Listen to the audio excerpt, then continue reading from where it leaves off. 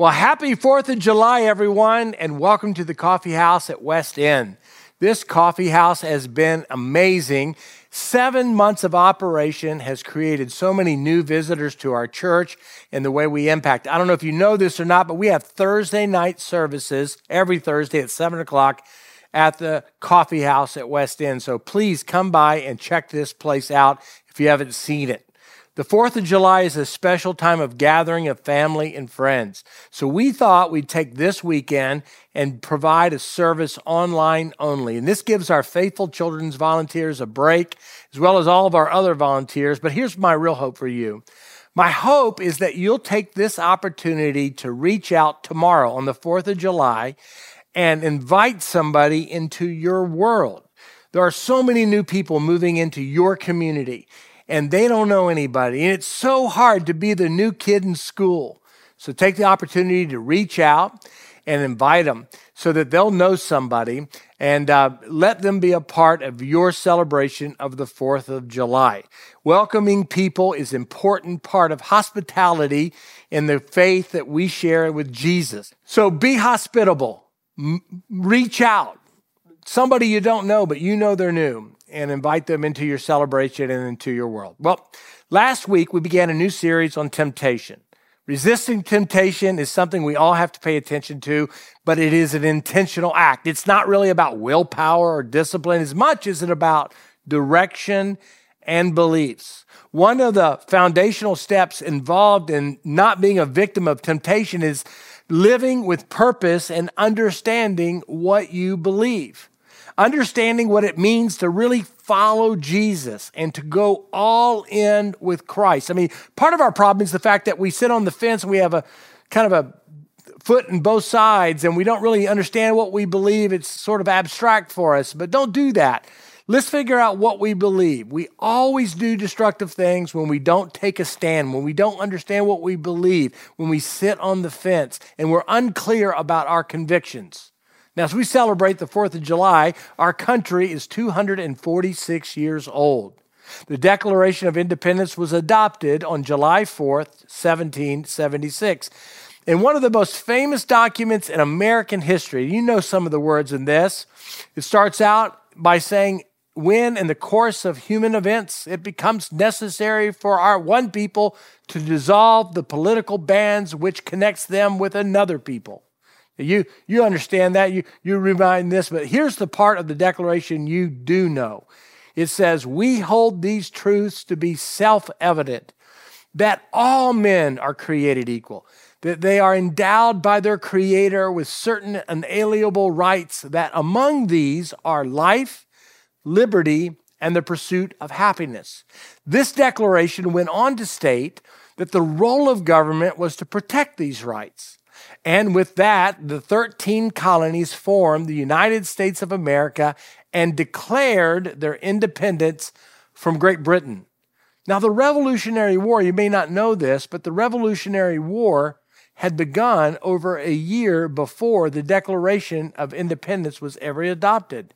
Our founding fathers decided to make a formal declaration that would rally the troops and set the course for the country. It was like putting a stake in the ground. It was like saying, this is what we believe. The war had already begun, but they put something down to declare their independence. Declarations are helpful.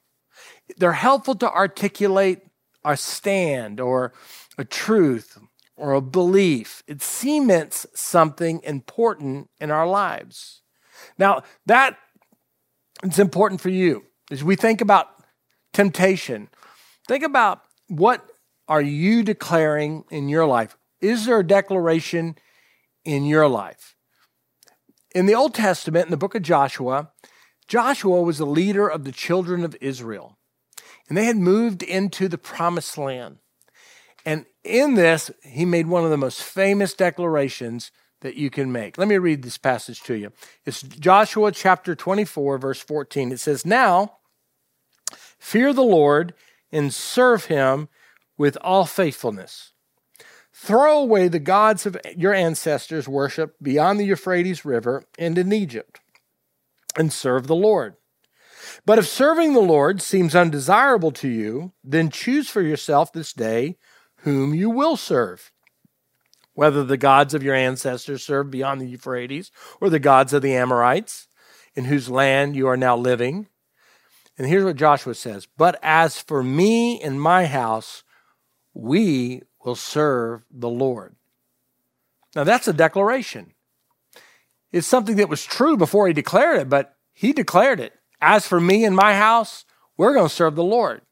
Now, if you go back and read Joshua 23, which may be your homework for the 4th of July, Joshua 23, you'll see that the Israelites had taken possession of most of Canaan, and the promised land was theirs. Joshua was the successor of Moses, and Joshua led the Israelites into Israel, and they settled for themselves, and here's the thing, they were living comfortably. The inheritance of the 12 tribes had been given, and most of the occupants had been pushed out, and they were safe. Joshua, when he writes Joshua chapter 24 here, Joshua was an old man, and is at the end of his life's journey. And he's calling his people together. And what he does is he speaks for God for the last time. He gives the people a quick history. And here's what he says to them. He says, decide, put it down. Here's the choice. He didn't want the people to have commitment issues. He said, listen, here's the choice. And he reminds the people of God's faithfulness and God's goodness. And he says, now because God's been faithful and he's given you all that you need and he's given you this promised land that he promised, now respond. For me and my house, we're going to serve the Lord.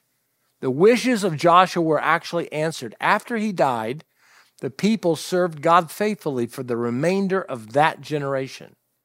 So declarations are very important. We need to make a declaration. In the New Testament, there are declarations, many of them, but the most prominent and the most obvious declaration of your faith is baptism. I think this is why Jesus said in Mark, the book of Mark, he says, believe and be baptized. It's a command that you believe something, and then later you declare it. You declare, this is what I believe. Now, listen, here's the theological truth. Baptism doesn't give you a ticket to heaven. It doesn't save you. It's not about church membership. I don't get a commission if you get baptized. It's not about me. It's a declaration of your life, and it's very important, especially in this idea of temptation. A declaration says something very clear. This is what I believe. And the Apostle Paul talked about this when he wrote to the believers in Rome. Paul made a point to talk about what grace really is. Here's what was happening. They misunderstood grace. And the people of Rome were saying, well, since we're forgiven and God forgives us of everything because of what Jesus did on the cross, we can just do anything that we want. Now, the people were trying to move away from legalism and religion, but they didn't really understand grace. People were misunderstanding what Paul was teaching. And he's saying, hey, since I'm forgiven, I can do whatever we want. So Paul addresses that in Romans chapter 6. He says, what shall we say then? Shall we go on sinning so that grace may increase? And he says, by no means. Basically, that's a Bible way of saying, don't be stupid. That's not what that means. By no means. That's not what we're talking about here. He says this. He goes on to say this. We are those who have died to sin. How can we now live in it any longer? Or don't you know that all of us who were baptized into Christ Jesus were baptized into his death? We were therefore buried with him through baptism into death, in order that just as Christ was raised from the dead through the glory of the Father, we too may live a new life. A new life. For if we have been united with him in a death like his, we will certainly also be united with him in a resurrection like his. So Paul uses this baptism, the symbol of baptism, as a declaration of saying, listen, this is what you believe. This is why it's important. It's a public declaration of what it is that you believe. That's why there's some anxiety associated with it, because you're coming out and you're putting a stake in the ground and you're publicly saying, I believe. I believe, in light of what God has provided me, in light of the faithfulness that he has shown me, and because of the grace he's given me, and because of his mercy, I'm in. I declare that Jesus Christ is my Savior. I declare that he died for my sins. I declare that he rose from the dead. And I declare that I have placed my faith in him. That's what baptism is. It's a symbol and a declaration that says, I've been buried with Christ on his death, and I will rise again in newness of life.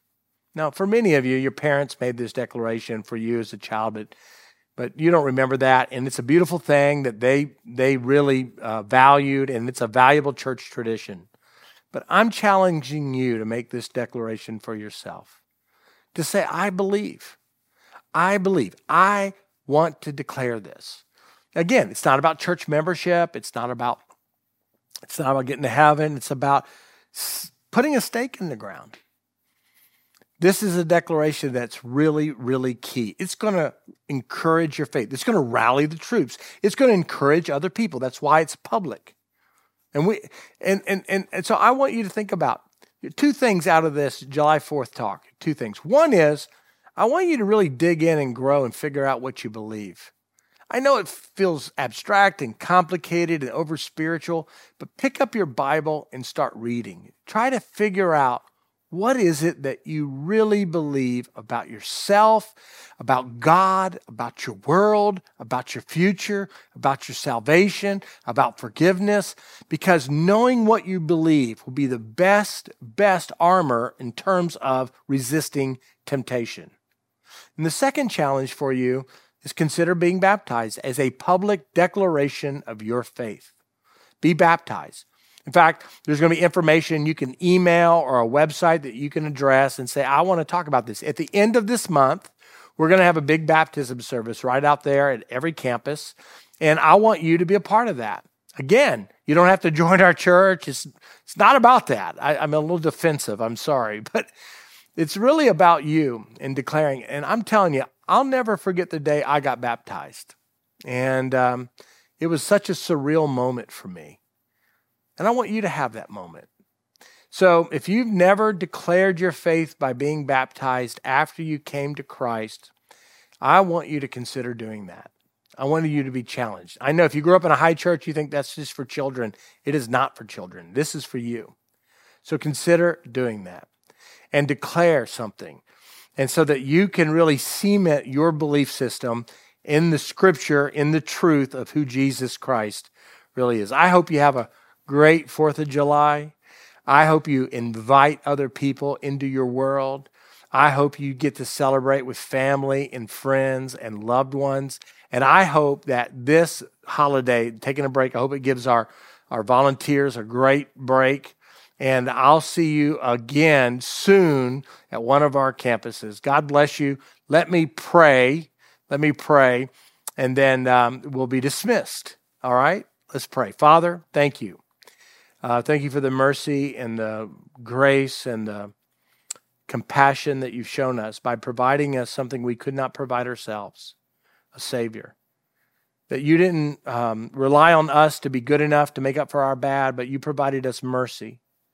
That Jesus died on the cross for our sins and was buried and rose again. Because of what he did, he paid the penalty for all of our transgressions. And if you're listening to me today and you've never given your life to Christ, you should do that even now. I know it's strange it may be watching on your computer at home in your TV, but you just simply say, God, I believe. I believe I need forgiveness. I believe Jesus died for my sins, and I believe he rose again, and I want to follow you. That prayer is the beginning of an amazing relationship. And Father, I just pray that we would be bold enough to be baptized, to stand forward publicly and say that we believe in you. And we pray, oh God, that you would do an amazing thing in our lives as we make these declarations of truth of what it is that we believe. Lead us not into temptation, but deliver us from the evil one. And we pray this in Jesus' name. Amen.